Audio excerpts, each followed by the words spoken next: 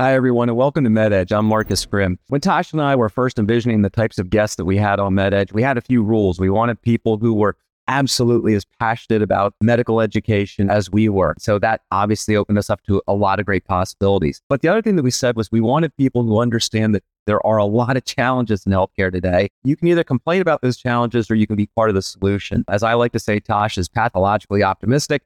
And so we wanted to bring on people to the show that were absolutely just like that. So today's guest, she comes right out of Central Casting. She's perfect for the program. I'm going to read her bio right here. With over 18 years of experience in graduate medical education, Natasha Brox is a dedicated professional with a passion for fostering growth, continuous learning, and of course, a big part, mentoring. A compassionate and accomplished individual, Natasha is committed to both her professional and personal development within the healthcare sector. Having completed her undergraduate studies at the University of Arizona, she serves as a distinguished local and national speaker.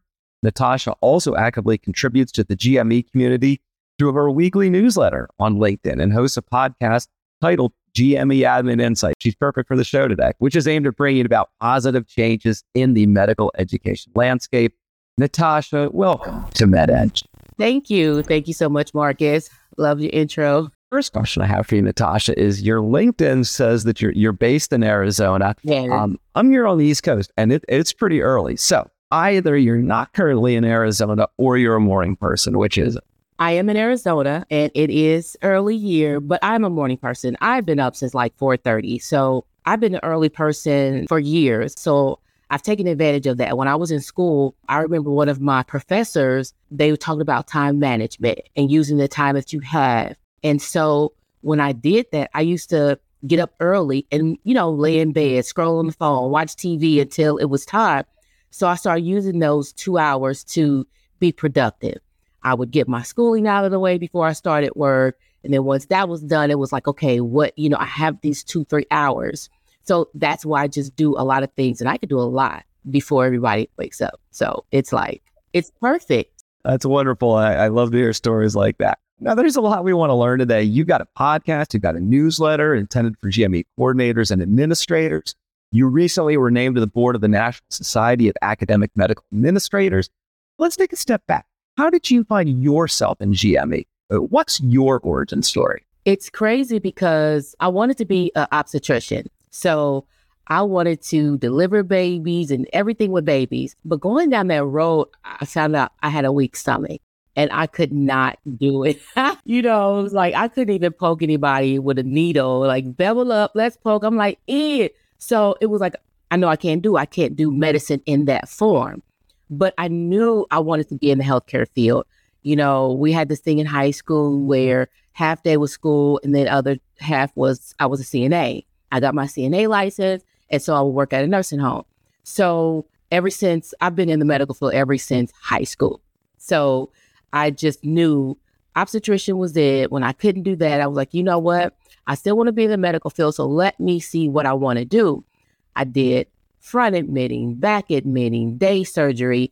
And so it was like, this doesn't feel right. I didn't want to deal with the patients in that sense. So let me do something else. But once I got into GME, I was like, whoa, I'm helping the residents who want to be a doctor. Something that I wanted to do. And that's when it started to grow within me. Like, hey, they're in the seat that I want to be in. So let me help them grow. Let me help them get to where they need to be, whether it was whatever specialty it was. So that's when I really started to dig into GME and for me to grow. Yep, that's where it started. So right out of the healthcare field, that's awesome. I love that story. Clearly, you're passionate about your career. Why is that? What do you love about GME? Like I said, I do love the resident part. I do like helping them, fostering them, especially now because, they come in so young. They go high school, graduate school, MD, residency, and most times they don't have like real life experience.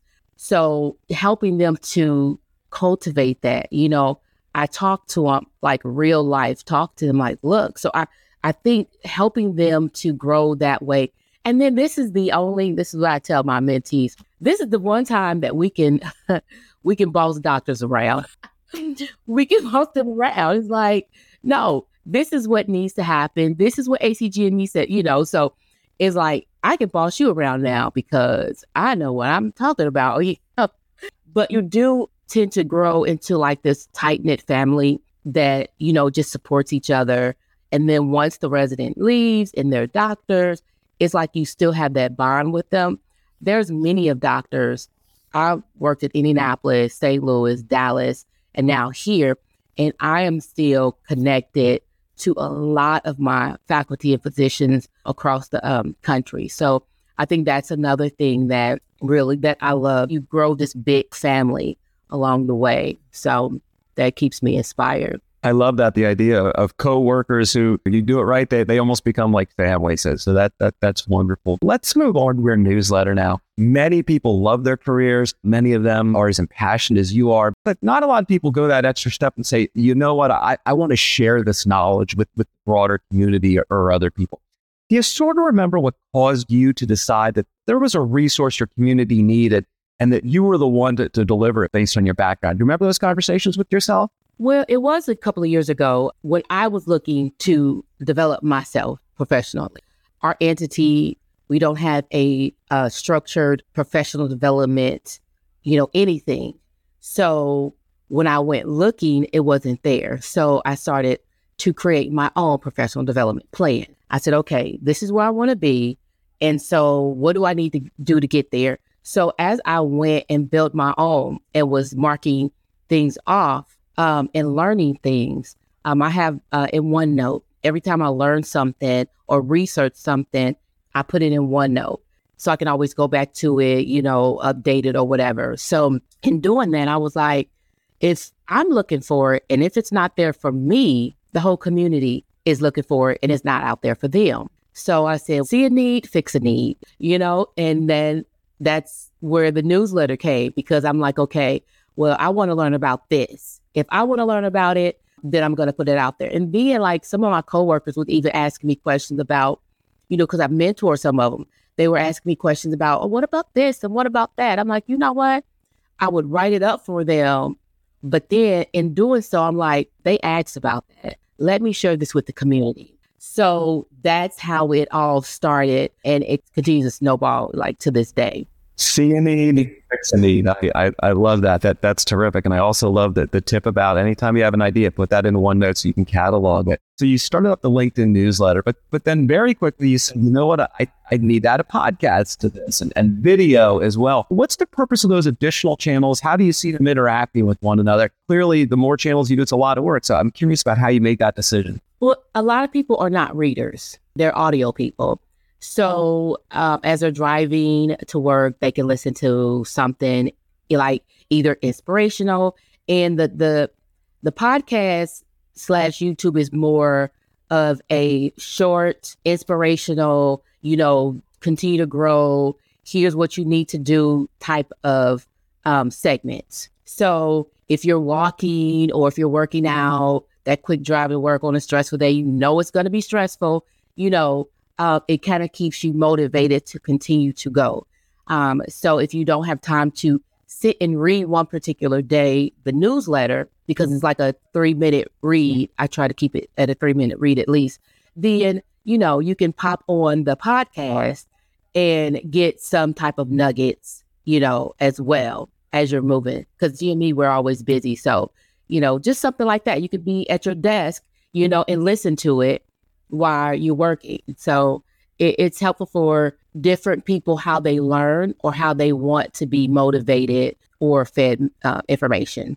Well, that's a great answer. I appreciate that. And definitely providing content where people are is key. How do you think about audience? GME, as you know, there's people who've been in it for a very long time. You've got a very, very deep experience. But there's also been a lot of turnover. So there's people who are coming into the industry that are newer, that don't have that type of experience. When you're producing content, whether that's your newsletter or podcast, how do you think about audience? Who are you trying to speak to with your content? I try to go across the board. I try to hit all the spectrums because I know like turnover is high. It's real. So we have a lot of new coordinators, but then we have a lot of seasoned coordinators, right? So I try to hit on the whole spectrum of you're new. This is some of the things that you could benefit from. And then I try to switch the gears and be like, okay, here's for the seasoned people. This is what we need to focus on. In the middle, it's kind of like, because of the new and the season, if you're in the middle, you're not really new, but you're not quite seasoned. This is something to look forward to as you still learn and grow. So I do try to hit on every level of the GME community. I think it's terrific. Obviously, people can learn a lot at any level, and sometimes when we think we know it all, that's when we have even more to learn. Yes. As if you weren't busy enough, you've recently been named to the board of directors to the National Society of the Academic Medical Administrators. Congratulations for that. Thank you. But please share a little bit about this group and how you decided to get involved. Well, I was in my journey of my professional development a couple of years ago. I want to say maybe 2 years ago.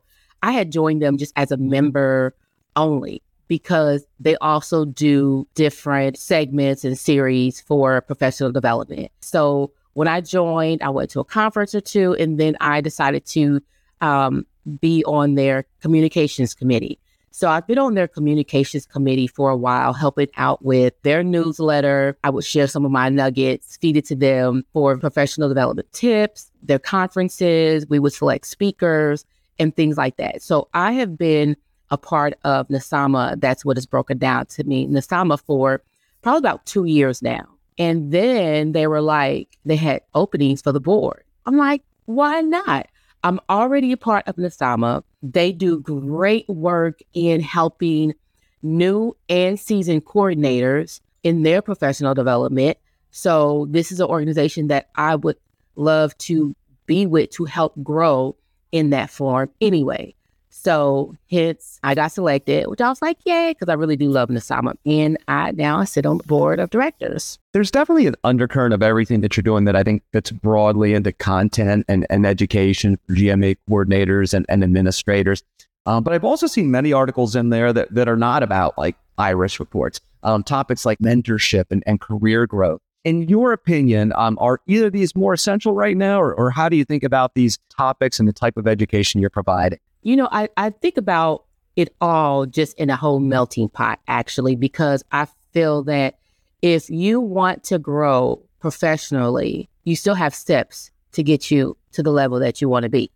So you have to learn as you grow. And then as you grow, you're developing yourself, but you may think that you're developing the right way. So you do need a mentor to look at what you're doing to say, yeah, but no, this is what, steer this way a little bit, or maybe you're too hard over here, or maybe you're too soft over there. Or your leadership skills are just not quite, you need that mentor to talk to you, because you can see yourself one whole different way, and everybody else can see you a totally different way.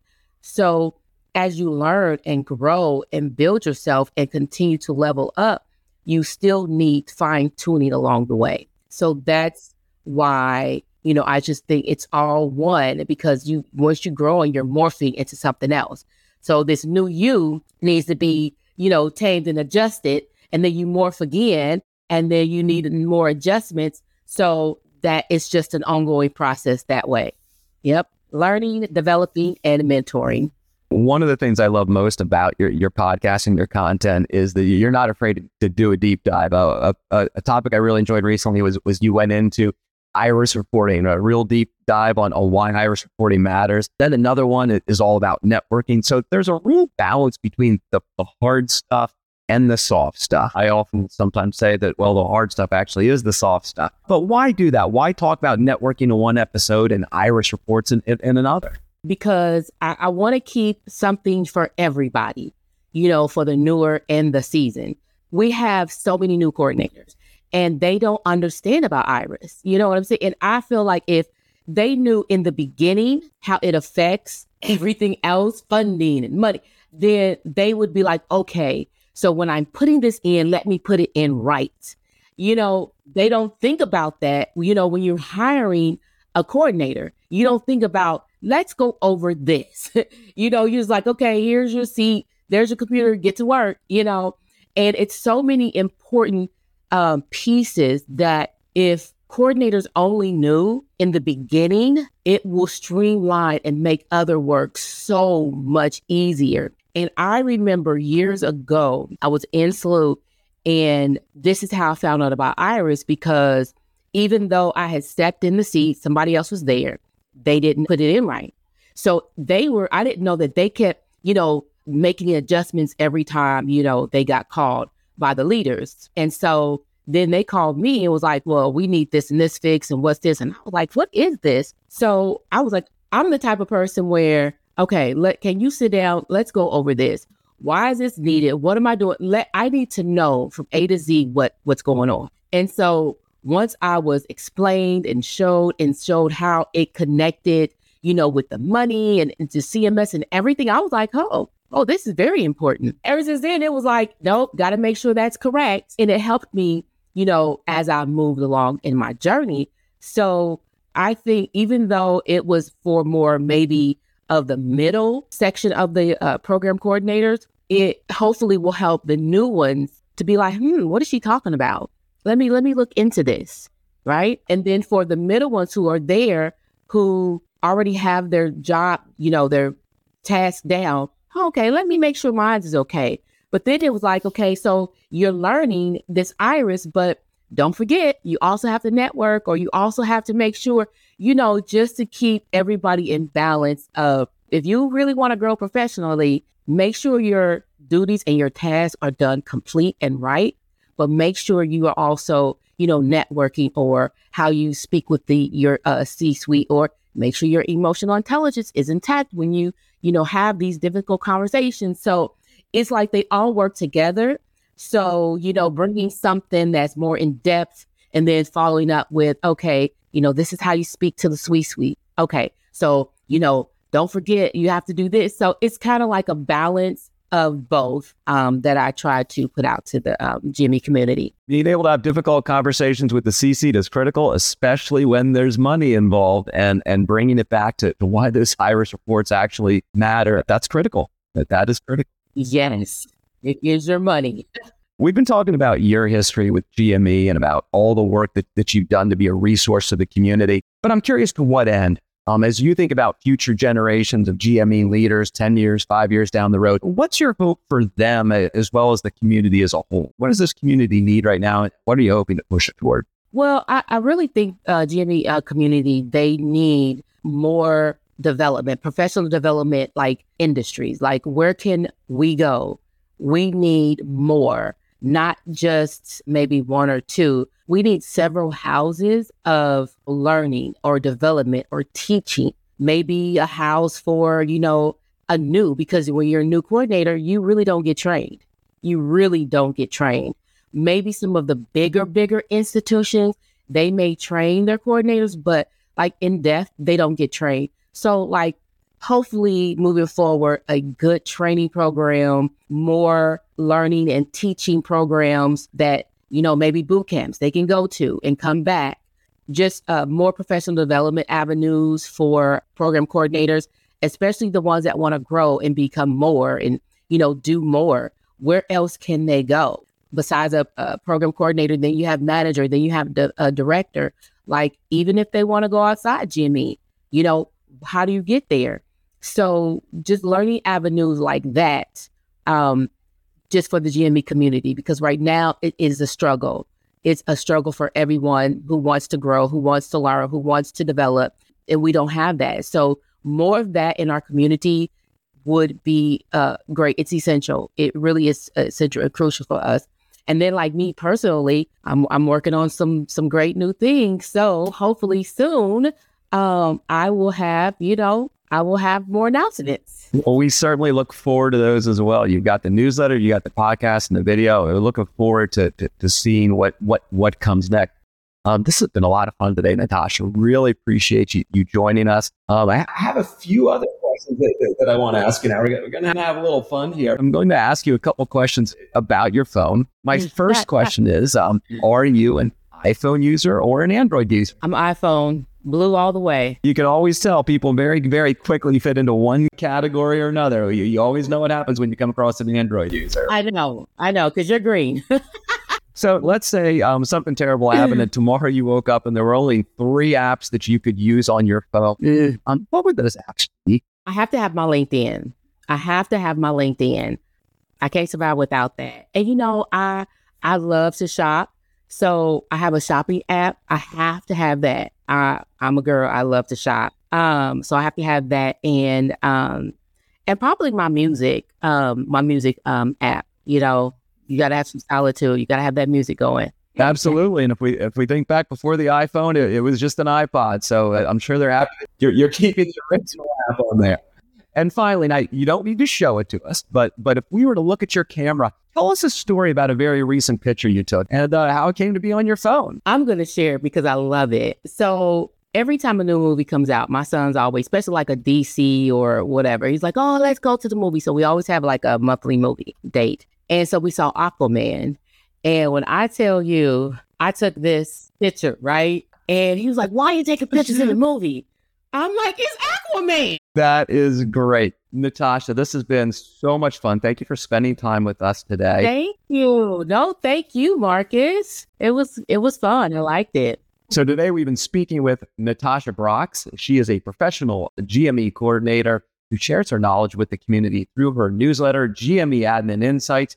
There's a newsletter, there's a podcast. You can catch her on YouTube as well. Natasha's very active on LinkedIn. She encourages you to check her out there. You've been listening to MedEdge, which is brought to you by the folks at Medtrix Lab. Medtrix, practice medicine, not software. Learn more at medtrixlab.com. For everyone at MedEdge, I'm Marcus Grimm.